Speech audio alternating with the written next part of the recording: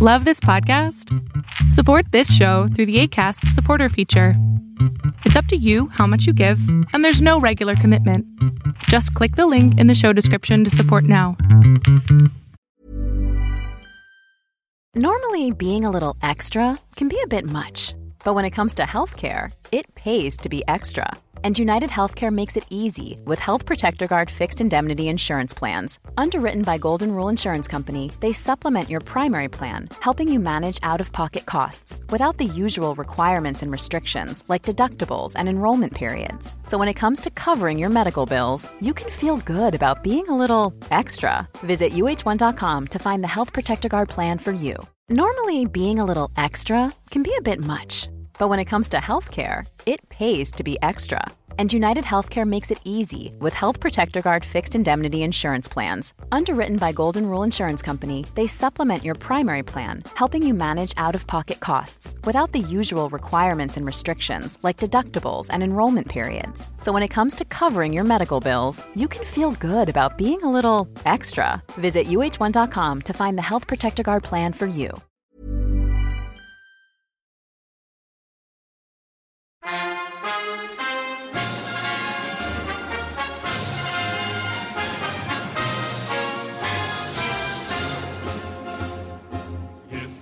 Greetings, comrades, and welcome to the Eastern Border, and welcome to the part 2 of the MIR and the Last Soviet Citizen episode series, because we thought this was going to one episode, but well, it's long. That's why we're publishing this in 2 parts, so that you wouldn't have to listen for a hour and a half or something. Still, I hope that you will enjoy the show, and don't remember to mail us at whatever your questions have at theeasternborder@gmail.com, and please do like us at our Facebook page and our Twitter.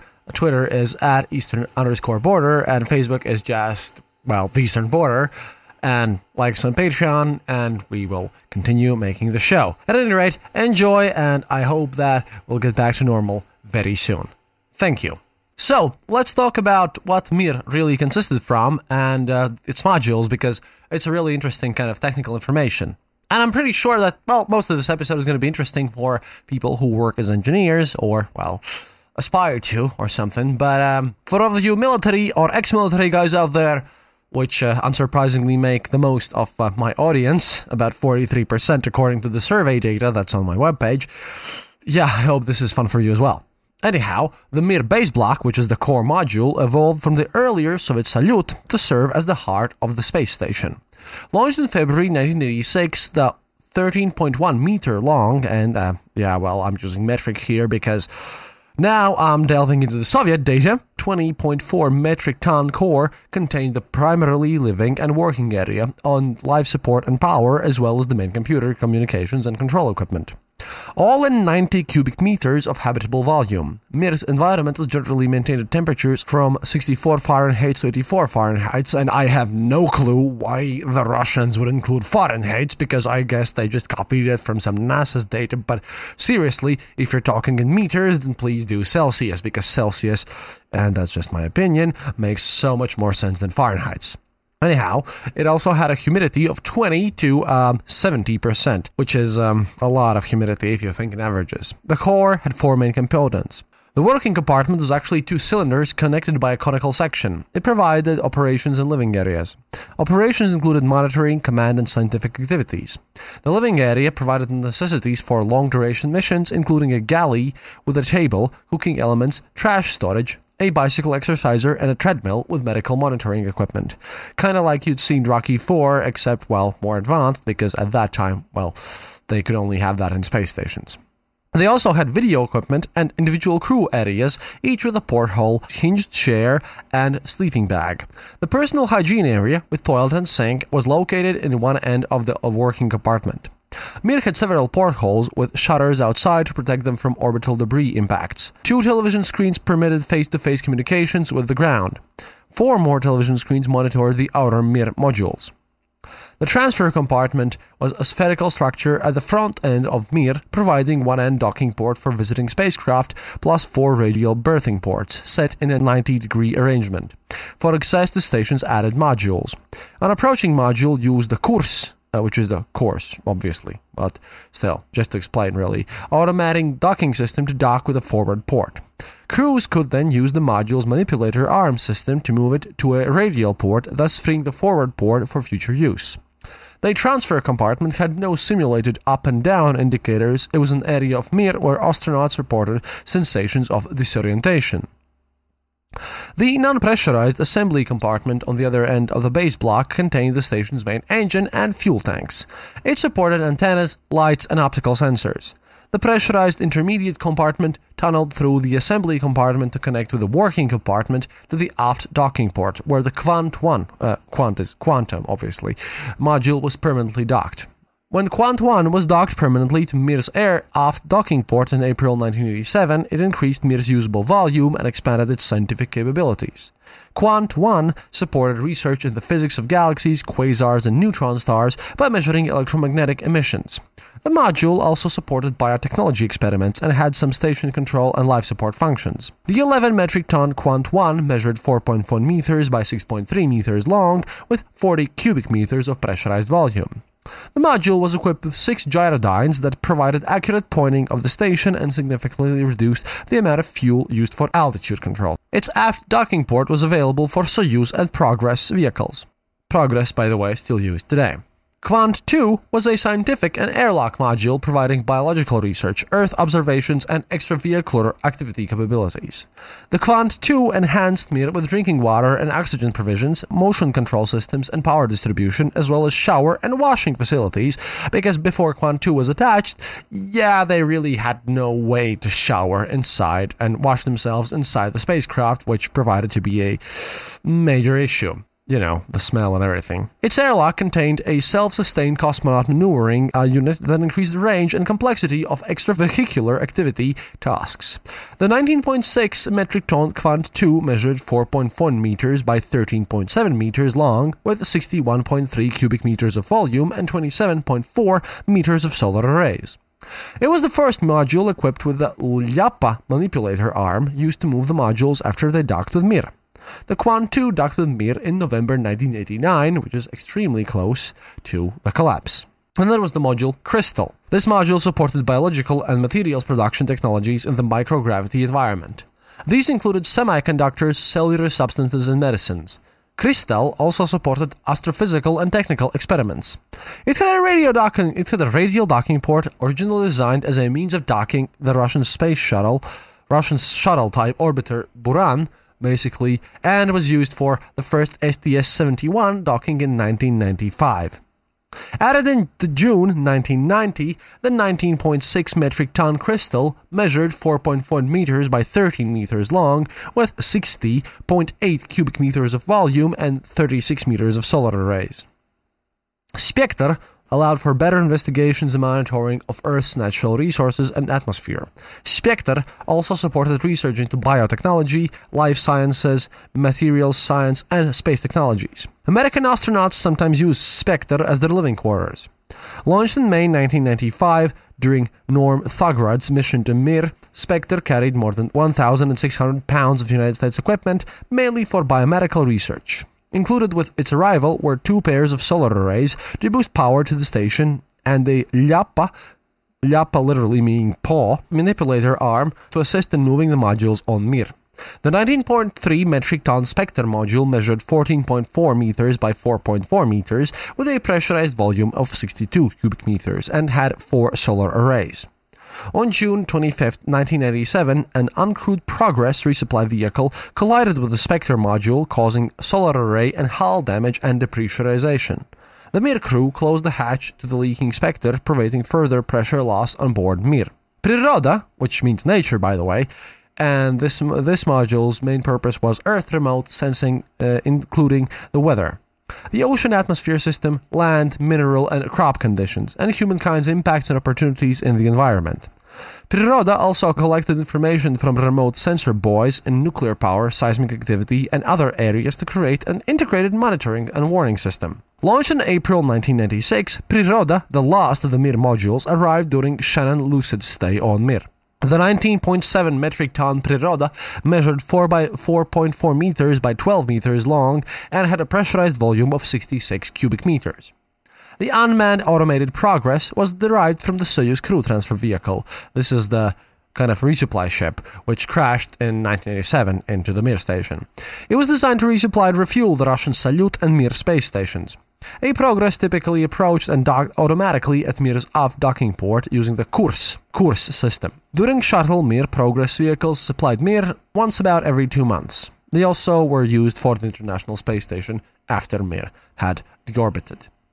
Like the Soyuz, the Progress fighter measured about 7 meters long by 2.7 meters wide. It had 6.6 cubic meters of volume and carried about 2,400 kilograms of cargo. Basically, a kilogram is 2.5 pounds or something. So yeah, just, if you're more used to pounds than just, 2,400 kilograms of cargo, multiply that by 2.5 and you'll get the pound value. The refueling compartment of the Progress was replaced with a non-pressurized cargo compartment to enable the transport of materials to be used on the outside of Mir. Progress was also designed to carry small satellites, which could be released by the Mir crews.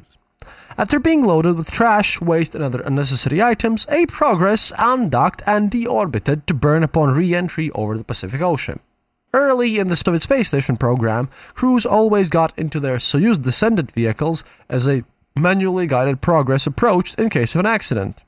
This practice was discontinued after successes increased confidence, which obviously led to the crash of 1987. The Russian-built docking module was delivered by STS-74 on November 14, 1995. Attached to the Kristall, the docking module provided the clearance for the shuttle to dock easily with Mir without interference from the station's solar panels. Docking module featured a pressured sealed body and an androgynous peripheral docking system, and I'm really getting tired by these technical terms, which was compatible with Kristall and shuttle orbiter docking systems. The shuttle orbital docking systems was an external airlock extension, and I really hate those technical terms at this point.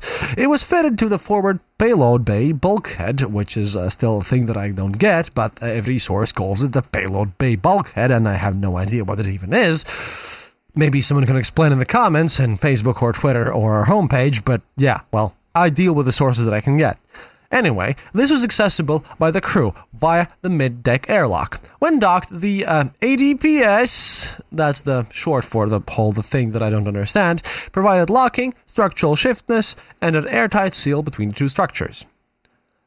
The DM, the docking module, was 4.7 meters long from tip to tip of the identical ADPS on the other end. Oh, don't ask me, please. Its diameter was 2.2 meters and it weighed approximately 4.1 metric tons. The module carried to the Mir 2 solar arrays, one Russian and one jointly developed by the United States and Russia to augment Mir's power supply. The DM carried the arrays redacted and stowed to be later deployed by cosmonauts. Electrical power in the spacecraft can be produced in many ways, for example, from batteries or by nuclear and chemical fuel cells or by solar cell arrays. Solar panels provided most of the power on Mir, and the station sometimes appeared as if it were, quote, more panel than module, end quote. Nevertheless, as one Russian engineer put it, quote, we never managed to get rid of our energy hunger, end quote. Whenever the station lost altitude control or attitude control, for some reason, NASA website puts it as attitude control, while the Russians write it as altitude control, and I don't even know what attitude control could probably mean, in the context of talking about spacecraft. But yeah, due to the computer or gyrodyne failures, restoring solar power generation was usually the main concern, because almost all the other systems, they really hardcorely depended on that stuff. And probably let's talk about the stuff that brought everything up in the orbit, and now I have to talk about Soyuz. And if you know that the USSR literally means Союз Советских Социалистических Республик. As you know, Soyuz, or Soviet, literally means union. A Soviet is a council, and at the same time, Soyuz also means union, so it's kind of the craft that they use to basically connect the things, and obviously this refers both to the USSR and to the uniting of spacecraft. Yes, Russian language is a bit complex, but hey, you probably know this by now. The Soyuz TM spacecraft was typically ferried 3 crew members to and from Mir. It remained docked with Mir to be available as an escape vehicle in case of emergency, and was sometimes used to make fly-around inspections of the station.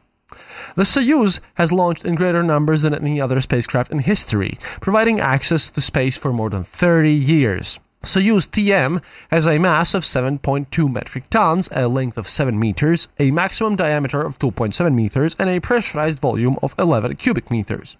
The spacecraft consists of 3 main sections: an orbital module that contains life support, rendezvous, and docking systems, and also served as a crew habitat during non-dynamic flight phases, and I don't know what even that means, but hey, maybe again someone can inform me on that, because I'm talking about this space station MIR and using a lot of complex data, which I had to Google translate from Russian to even understand what was going on, and I still don't, so maybe I'm just telling you something wrong when it comes to extra technical data, but please, if you're up. Hey, if someone who's an astronaut or cosmonaut listens to this, please feel free to fix me on it, as a bit at a loss here. We're not talking about Yataganda differences from rapiers here.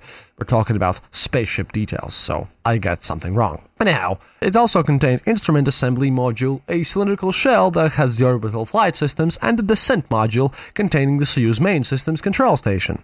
And is the area where the crew stays during launch and where they could conduct orbital maneuvers, rendezvous, and docking and descent. 2 solar arrays, 10.6 meter span, provided the vehicle's electrical power and could be interconnected with the MIR's electrical system to furnish an additional 1.3 kilowatts, which is quite a lot. Typically, the journey from the Baikonur launch site to MIR took 50 hours. 50! Transporting crews and cargo to and from the Russian space station, the Soyuz docked on the axial port on the transfer compartment of the core module. Probe and drogue devices were used to mate the Soyuz with MIR, and I have no idea what are those probe and drogue devices, but that's what the translation gives to me.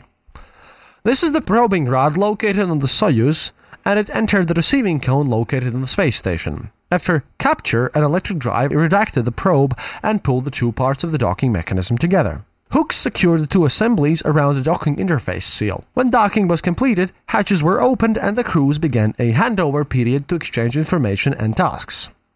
At the end of this duration, the departing crew left in the resident Soyuz. The replacement crew moved the Soyuz to another port to allow docking access for the next spacecraft. Because Soyuz had a limited life in space of 5 to 6 months, the rotation of vehicles guaranteed that the MIR crew members had transportation back to Earth. On its return trip, the Soyuz capsule deployed parachutes after re-entering the atmosphere and then fired braking rockets when it was just about the ground in Kazakhstan. Hey guys, Annette here. Hope you are enjoying our new episode of The Eastern Border. As always, a big thank you to all of our Patreons. The show would not be possible without your help. If you are not a Patreon and would like to become one, head over to the Eastern Border page on patreon.com. Please remember to also follow us on our social media like Twitter, where we are known as Eastern_Border, and on our Facebook page. We also have a Discord server, so if you're interested in that, find the link in the description of this podcast. That's it for now. See you online. This podcast brought to you by RussianVoiceovers.eu. Enjoy. A lot can happen in 3 years, like a chatbot may be your new best friend. But what won't change? Needing health insurance. United Healthcare Tri-Term Medical Plans, underwritten by Golden Rule Insurance Company, offer flexible, budget-friendly coverage that lasts nearly 3 years in some states. Learn more at uh1.com. Quality sleep is essential for boosting energy, recovery, and well-being. So, take your sleep to the next level with Sleep Number. With a Sleep Number smart bed, you can individualize your comfort level and enjoy a better sleep night after night. J.D. Power ranks Sleep Number number 1 in customer satisfaction with mattresses purchased in-store. And now the Queen Sleep Number C4 smart bed is only $1,599, a saving of $300, only for a limited time. For J.D. Power 2023 award information, visit jdpower.com/awards. Only at Sleep Number stores or sleepnumber.com.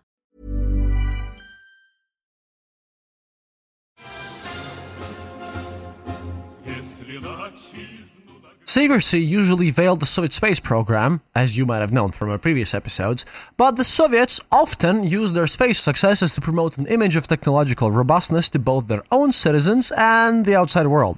At times, detailed descriptions of space exploits and equipment were published, including this one of an early Soyuz model, excerpted from the November 17, 1968 issue of Pravda, The Truth, the Soviet newspaper.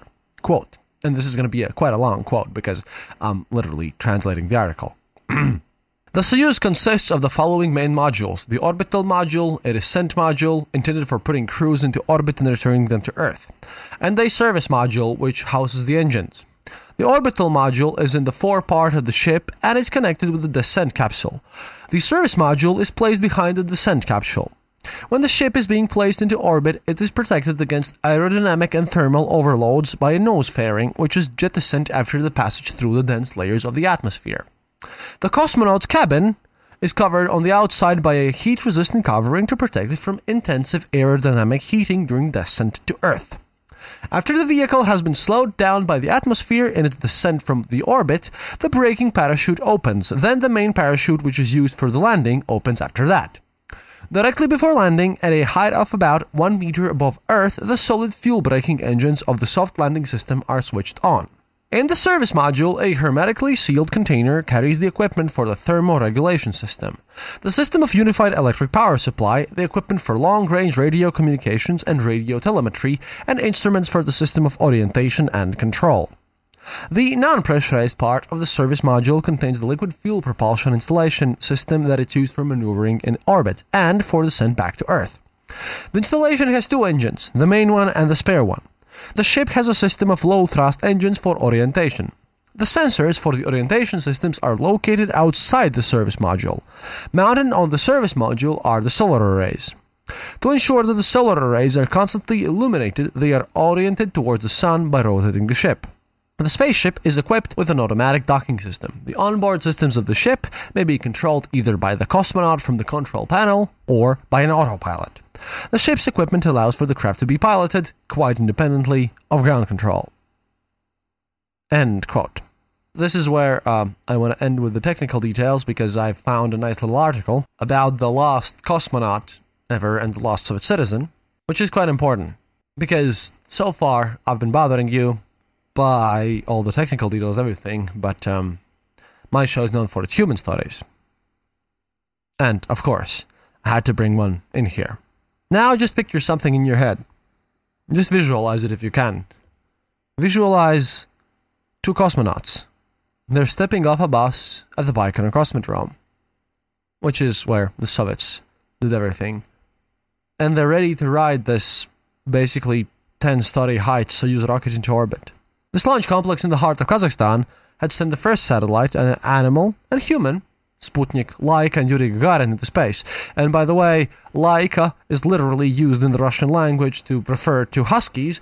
And I don't know why, but I truly believe that it's because of Laika, because now all the Siberian huskies and Alaskan huskies are called Laikas because of the dog.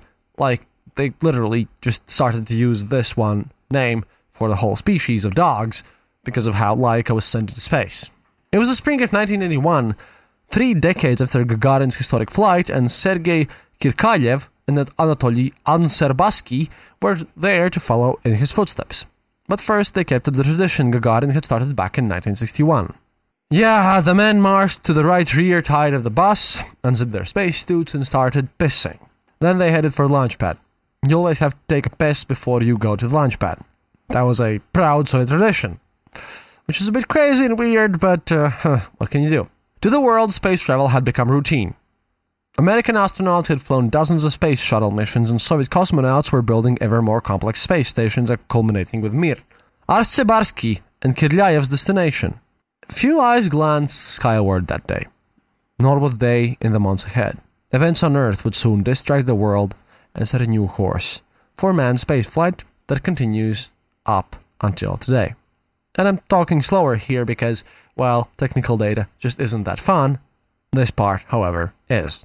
After blasting off from Baikonur, Kirkayev wouldn't inhale earthly air for 312 days. In that time, the soft-spoken cosmonaut would watch his country crumble from 200 miles up. Presidents would change. His hometown of Leningrad would become St. Petersburg, and one communist superpower would splinter into 15 nations, one of which is my homeland of Latvia. By the time he returned, Kirkayev would be, in a sense, the last remaining citizen of the once mighty and powerful and oppressive and dangerous Soviet Union. But out of the chaos, NASA's current trajectory also emerged. After the Soviet Union collapsed, American politicians began working with Russia, hoping to take astronauts back into orbit with the space station and eventually to the Moon and Mars. We still haven't gone back to the Moon, nor we have gone to Mars, but hopes are up, because, well, I'm truly a space nerd. Well, what did you expect? The international plan put a cosmonaut, Krikalev, on the space shuttle and an astronaut on Mir, which ultimately led to one of the highest profile international collaborations of all time, the International Space Station. Because before, we've talked about the technical data, and I want to get into more personal stuff right now. Unlike Gagarin, Krikalev was no folk hero. Most of us in the post-Soviet sphere didn't know his name, and many still don't. The famously humble cosmonaut didn't get political and doesn't seek the limelight at all. And, well, he wasn't available for comments or interviews, even though I tried to message him. But by his late 20s, he was already an impressive pilot and a member of the Soviet Union's national aerobatics team. When the Soviets lost contact with their Salyut 7 space station in 1985, Krikalev was on the ground control team that planned the audacious in-orbit rescue mission. That role helped win the young pilot his cosmonaut wings the next year. And by 1988, he had already completed his first flight, a mission to the new MIR station. Helen Sharman, the first Briton in space, launched with Aserbatsky and Krikalev from Baikonur on May 18, 1991, Krikalev's second trip. Well, she remembers the cosmonaut as cool under pressure. As their spacecraft approached Mir, the targeting system failed. Her heart raced, knowing that a miss could be deadly. But Krikalev's aim was flawless even without the rendezvous guidance, and they boarded Mir without issue, joining an existing crew. And here's a quote from her.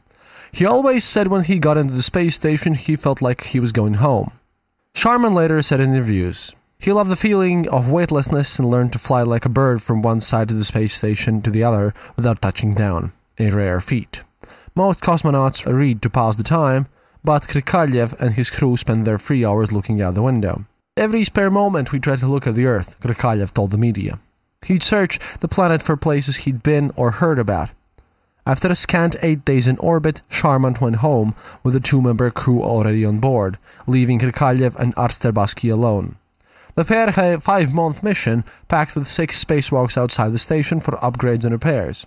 But, even from this vantage point, Krikalev had no way of seeing what was unfolding in his communist homeland, or how it would change his time abroad, Mir. By summer, the USSR president, our good old friend Gorby, Mikhail Gorbachev, and his policy of loosening control over the Soviet states had led many of them to push for independence, including my own Latvia, together with Lithuania, Estonia, and many others. One of those states, by the way, was Kazakhstan, home of the Baikonur Cosmodrome. To appease the government, Moscow's leaders offered a spot-on Mir to a Kazakh cosmonaut, taking the place of the more experienced cosmonaut who would have relieved Krikalev. As a result, Krikalev would have to remain in space until further notice. Those initial 5 months now stretched out indefinitely, despite the risks to his health. The effects of long-term spaceflight aren't fully understood even today, but the cosmonaut faced, at minimum, an increased risk of cancer, cataracts, nasal congestion, muscle atrophy, bone loss, infection, and even immune system deficiency. Krikalev knew the dangers, and he later shared his concerns with the media. Do I have enough strength, he asked himself. Will I be able to readjust for this longer stay to complete the program? Naturally, at one point I had my doubts.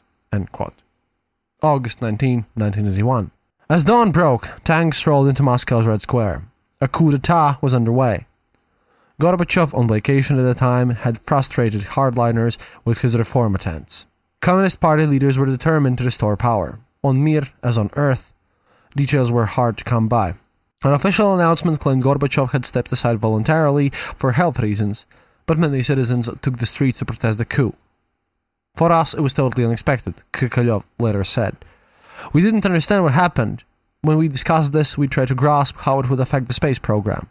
Gorbachev recovered power within days, but the country's fate was sealed. Over the coming weeks and months, the Soviet states declared independence one at a time. During that time, Krikalev got semi-regular calls from his wife Yelena, who worked in mission control. The pair had gotten to know each other over the radio on his previous mission to Mir. This time they had a 9-month-old daughter. As the political turmoil caused prices to surge at home, Krikalev wondered how his family was surviving with his meager pay of just a few dollars a month, a result of communist ethos and inflation. It was about $12 a month, by the way. Yeah, a cosmonaut at 1990s was paid about $10 to $12 per month. A cosmonaut. Let that sink in, okay? We're tougher, but we were really poor. And, well, if I was rich, I wouldn't be asking you for the help at the beginning, really. But, quote from him, and from his wife, I tried never to talk about unpleasant things because it must have been hard for him, Yelin later told the documentary film crew. As far as I can make out, Sergei was doing the same thing. October 2, 1981. As Krikaliev's original state neared its close, a new team of 3 cosmonauts joined the MIR crew. None had the flight experience to replace him, but at least Austrian Franz Wiedbock was packing lemons for the stranded cosmonaut. He found them at a tourist shop for Westerners. Then after just a week, the Austrian returned home, taking Osterbatsky of the new 3 cosmonauts back to Earth with him. The longer Krikalev stayed in orbit, the more scarce, now Russia's, not Soviet Union's, cash became. The collapsing country sold off the space station trips to Western governments to raise funds. There were even discussions about selling MIR itself, which makes the crew wonder about their status as tenants. Quote, a human race sent its son of the stars to fulfill a concrete set of tasks, reported the Komsomolskaya Pravda, or the Communist Truth. But hardly he had left Earth that it lost interest in those tasks for worldly and completely inexplicable reasons. And it started to forget about its cosmonaut. It did not even fetch him back at the appointed time, again for completely worldly reasons. There was a Soyuz capsule Krikalev and his comrade, Ukrainian Alexander Volkov, could use for a hasty escape, but if they took the easy way out and left Mir, it could mean the end of the space station. And so, they stayed. December 25th, 1981. The Cold War and the Soviet Union ended on Christmas Day. And yet President George H.W. Bush was concerned. Quote, we stand tonight before a new world of hope and possibilities and hope for our children. A world which we could not have contemplated a few years ago, he told the nation in a Christmas speech. The challenge for us now is to engage these new states in sustaining the peace and building a more prosperous future. Bush was right to worry. In the former Soviet states, some of the world's greatest rocket scientists now struggle to feed their families. Countries like Iran, India, and North Korea were eager for their services. American officials wanted to put Russians back to work in hopes of propping up the fragile democracy. Behind the scenes, the former rivals started crafting a deal that put American taxpayer dollars into Russian rocketry and spacecraft, keeping up operations in orbit. Krikalev was willing to sacrifice his own health and happiness for the same cause. They say it's tough for me, not really good for my health, he said, like a true Soviet. The strongest argument was economic because this allows them to save resources here, Krikalev said from orbit. They say it's tough for me. But now, the country is in such difficulty, the chance to save money must be the top priority. True Soviet person, really. Jeffrey Manber worked on the space commerce issues for the Reagan administration and later negotiated this contract for the first space tourist Denis Tito.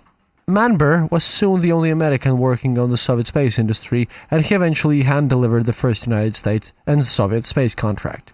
There was a good deal of chaos, Manber recalls. There was a good deal of fear. Institutions were crumbling. No one knew what the future would bring. March 25, 1992. Finally, Krikalev got word that he would be replaced and could return to Earth. The last Soviet citizen, the last Soviet cosmonaut, landed near the city of Arkalik in the now independent Republic of Kazakhstan. Krikalev had circled the Earth some 5,000 times and seen as many sunrises and sunsets. In the decades to come, he'd log 803 total days in orbit. No one would spend more total time in space until his comrade Gennady Podlyatka in 2015, and that was on purpose. Once back on the Earth, a group of 4 men helped Krikalev down from the Soyuz capsule. He was pale as flour and sweaty, like a lump of wet dough. One man fanned his face with a handkerchief. Another handed him hot broth. Fresh air and burning sunlight washed over his body, which was nestled beneath a fur coat. A blanket of fresh snow made it tough to walk. Quote, it was a very pleasant, in spite of the gravity we had to face, Krikalev recalled years later for the documentary crew. But psychologically the load was lifted. There was a moment. You couldn't call it euphoria, but it was very good. The enormous responsibility for managing MIR was no longer his. It would take weeks for Krikalev to feel normal back on the ground and months to recover fully. In his understated way, Krikalev downplayed the significance of his trip down one back to Earth. His own people didn't know his name and face, but many journalists would ask him about returning to a changed planet. What surprises me the most, he mused to reporters. that at first the earth was dark and now it's white. Winter has come, and before it was summer. Now it's beginning to bloom again. That's the most impressive change you can see from space. June 17, 1992. Months after Krikallev's return, President Bush and Russian President at the time, Boris Yeltsin, met in Washington, D.C. and finalized the Shuttle MIR program, which put cosmonauts on Space Shuttle and astronauts on MIR, paving the way for the ISS. Krikallev returned to training almost immediately, traveling to America to prepare for his role as the shuttle's first Russian crew member in 1994, flying alongside, well, at that time, NASA Administrator Charles Bolden. After meeting, training, and flying with Sergei, I had great hopes that the US-Russian relations in space would develop progressively and that one day Russians and Americans flying together with astronauts of other nations would become commonplace. Quote from Bolden. Not long after, the United States and Russia combined their orbiting laboratory efforts towards the ISS.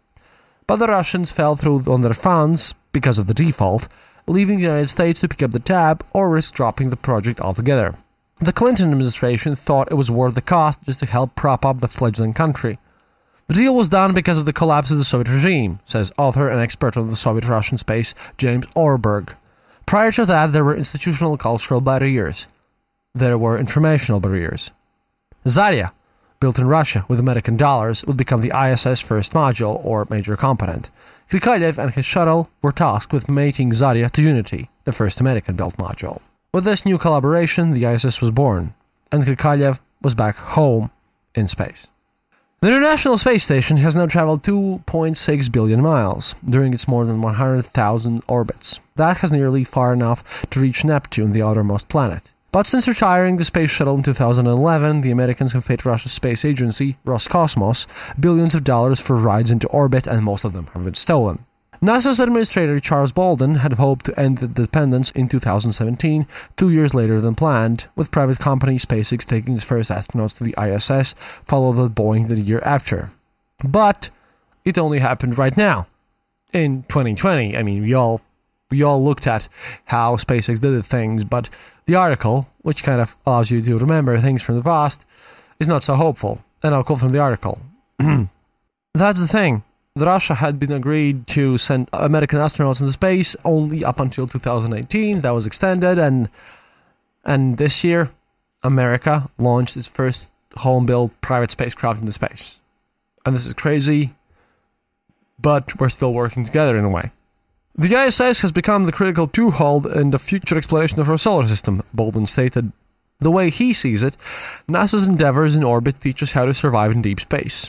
Even though the aging station will likely outlive its useful lifespan by 2024, American companies hope to build its successor by mounting capsules to the ISS that could eventually serve as private space stations.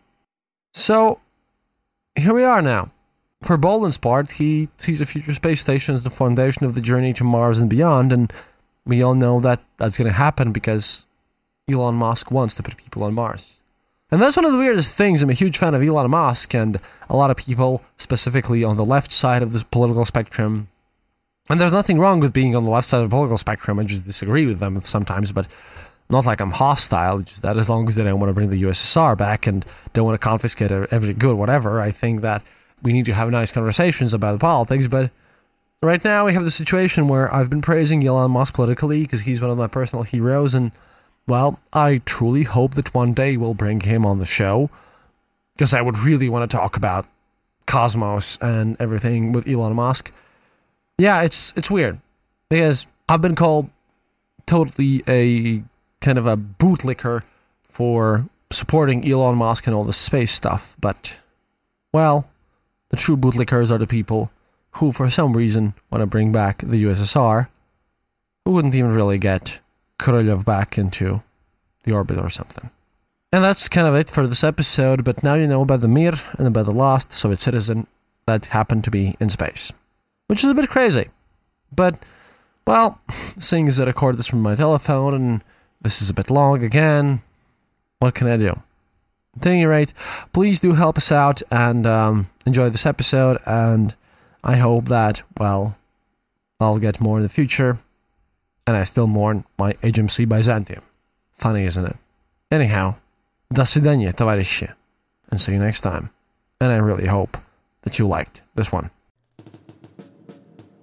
Thank you for listening to The Eastern Border. If you have any comments or specific details you'd like to know, you're welcome to leave it in the comment section on our site, theeasternborder.lv, and we'll rummage even to the western border to find you an answer. Like this podcast, subscribe to us on iTunes, Stitcher, or on our RSS feed. Happiness is mandatory. Good reviews and donations feed the farmers of our kolkhos in the great motherland. The Eastern Border salutes you. This podcast is part of the Dark Myths Collective. Visit darkmyths.org for more shows like this one, The Dark Myths Void. Tired of ads barging into your favorite news podcasts? Good news. Ad-free listening is available on Amazon Music for all the music plus top podcasts included with your Prime membership. Stay up to date on everything newsworthy by downloading the Amazon Music app for free or go to amazon.com/news ad free. That's amazon.com/news ad free to catch up on the latest episodes without the ads. Instacart shoppers know groceries. They know that you can't make guacamole with rock-hard avocados. They know how to quickly find those peanut butter pretzels you can never find. And they keep you in the know by giving you updates about your order along the way. Let Instacart shoppers help take shopping off your plate so you can get time and energy back for what really matters. Visit instacart.com or download the app to get free delivery on your first 3 orders. Offer valid for a limited time. Minimum order $10. Additional terms apply. Instacart. Add life to cart.